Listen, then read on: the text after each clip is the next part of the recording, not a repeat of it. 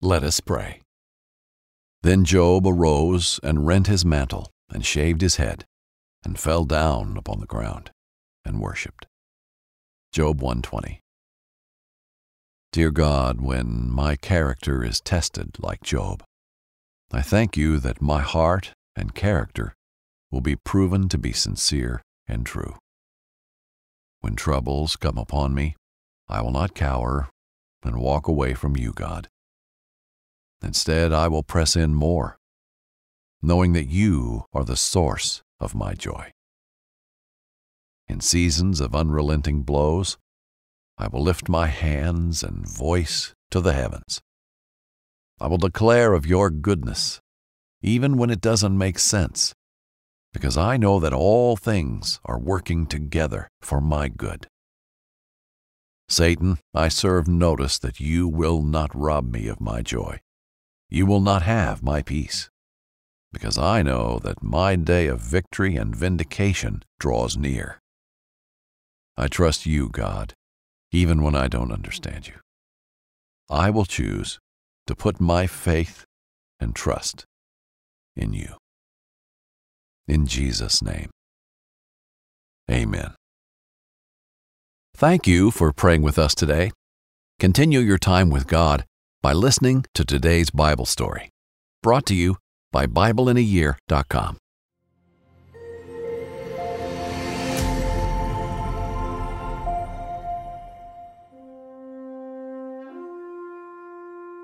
The righteousness and loss of Job. In this story, we dive into the poetic story of Job. We learn about the cosmic dialogue between God and the enemy. God boasts of the righteousness of a man named Job. Job was a man of pure heart and noble intention. He walked blameless before God and his family. His character would soon be tested to prove to all mankind that it is possible to persevere despite gargantuan loss. Inspired by the book of Job. Hello, I'm Jack Graham with today's episode of The Bible in a Year. Previously, we heard about the final days of Joshua's life and how God blessed Israel with peace and many victories in battle, and gave them an ever-expanding share of the land that God had promised, the land of Canaan, the promised land. Today, we dive into the story of Job. The story of Job is one of God's faithfulness, even in the face of the greatest adversity imaginable. As we begin today, we'll hear the dialogue between God and the accuser, Satan, who challenges God to allow Job to be tested to see if he will remain true and righteous and faithful. The message of Job has so much to teach us about the sovereignty of God and his ability to be steadfast and true no matter what pain comes our way. So, let's begin with today's reading. The ancient land of Uz was a blossoming and blessed country. Before the ages of kings and conquests, a man named Job dwelled in the land peacefully with his family. Job was a man of noble character and pure heart. He was wise in all his dealings and raised his family with love, affection, and devotion. He lived in Uz with his wife, 7 sons and 3 daughters. Together with his servants, they cared for his 7,000 sheep, 3,000 camels, 500 oxen, and 500 donkeys.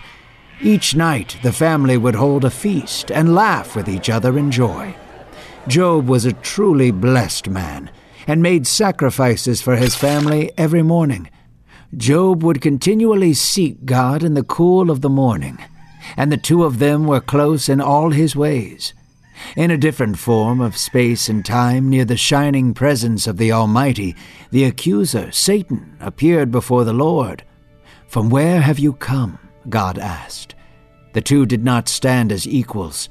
Satan was allowed to live, but only under the permission of God. "I have traveled to and fro on the earth, seeking who may be led astray," Satan said. His tone was slithery, and his countenance was bitter. He looked at God with equal reverence and hatred. The Lord spoke, saying, "Have you seen my servant Job? There is none like him. He fears me, turns away from evil, and walks blamelessly before his peers." God's voice was elated with pride as he spoke of his beloved Job. It made Satan writhe where he stood. "You coddled Job like an infant," Satan snapped.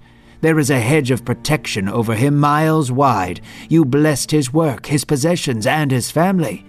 Take it away from him, and I promise he will curse you." God's confidence in Job was unwavering. "Do what you will to him.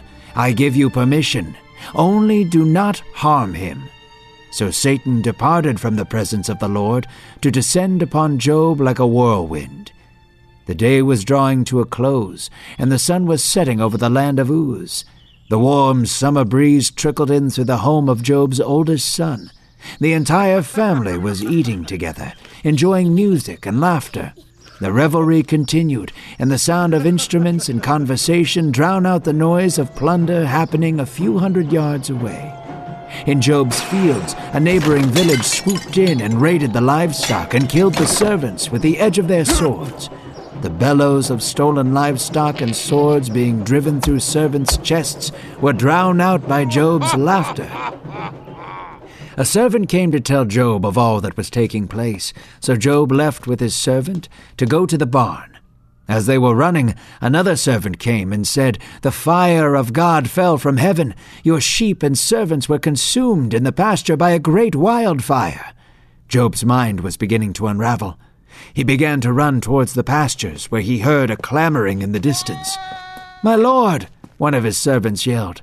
The servant was running from the western edge of Job's property. He fell at Job's feet out of breath, saying, "The Chaldeans are here.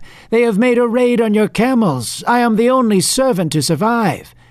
"What is happening?" Job thought to himself. He paused for a moment, and the eastern winds began to rage. Job could barely stand upright. The wind howled violently, and Job and his servants ducked for cover under a crack in the hill near the pastures. Job heard a mighty crash in the distance, followed by screaming. Then, just as quickly as the wind had come, it vanished. Job could hear one single faint scream in the distance. He and his servants looked up from under the rocks to see another servant running towards them. Job knew in his heart what the man was going to say. Job fell to his knees as the servant grew closer. Everything slowed down for a moment. The servant's voice was muffled in his ear. "Lord!" Job did not respond. "My lord!" the servant yelled again. Job looked up.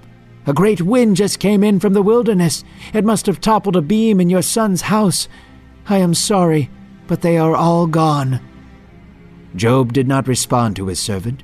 Instead, he walked away back towards his home. He walked a few hundred yards, then fell onto his knees again.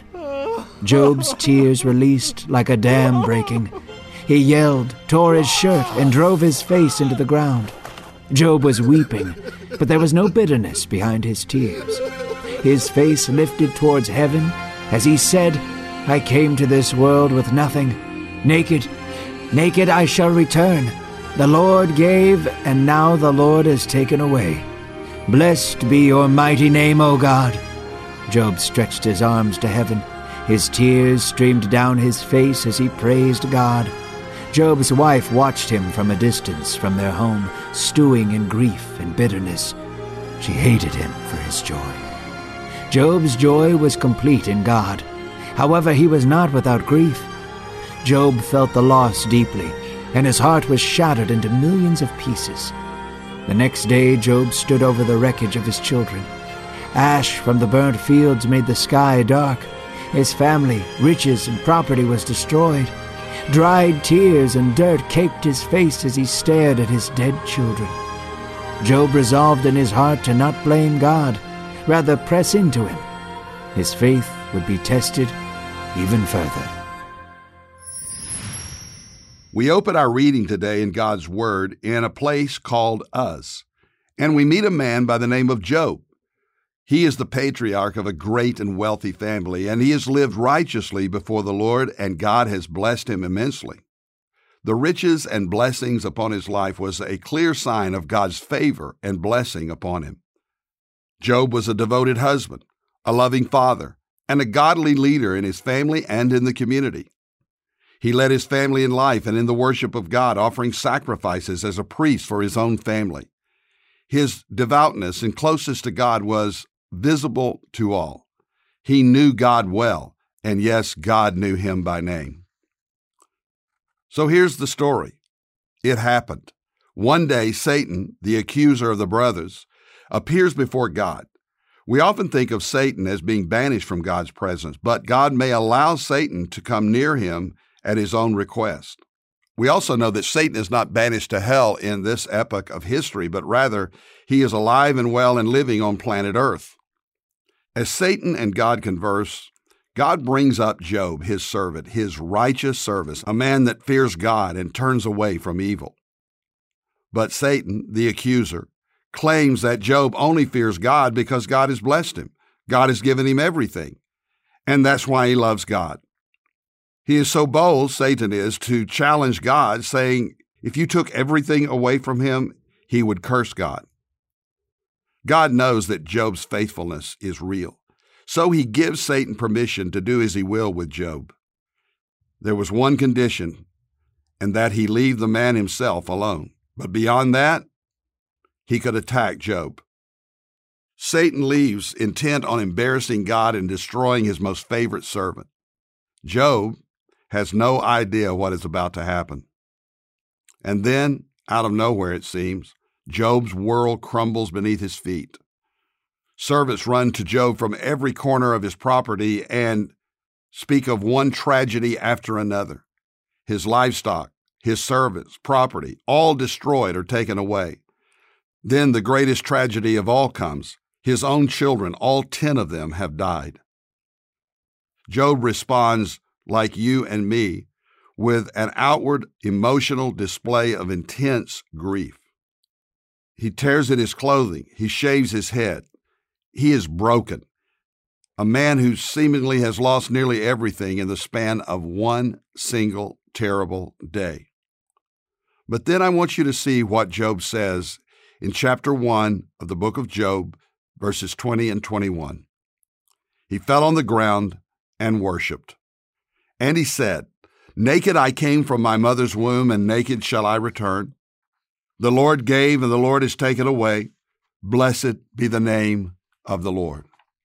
What a testimony. Whatever happens, blessed be the name of the Lord. The story of Job is a difficult one to understand at times, but in the midst of his tragedy, he exhibited the most extreme kind of faith. It's the testimony of a man who knew that God is sovereign over all things and can be trusted no matter what. Job's first response was one of intense grief and sadness. And yet, in the midst of all the tears, he worshiped God. He looked to God for strength. God had given him everything he had.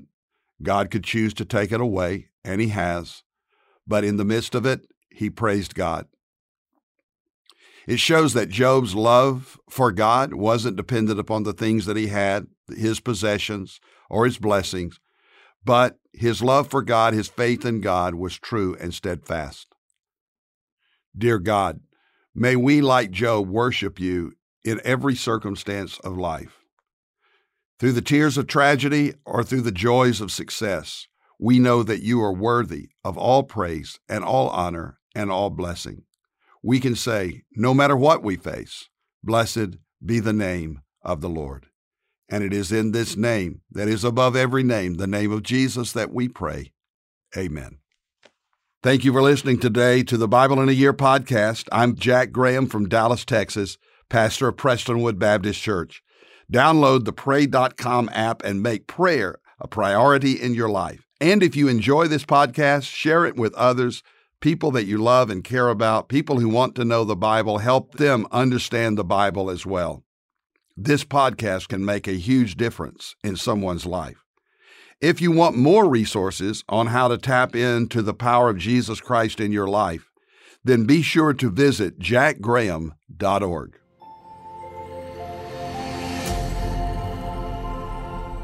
This episode is sponsored by Medi-Share, an innovative healthcare solution for Christians to save money without sacrificing quality.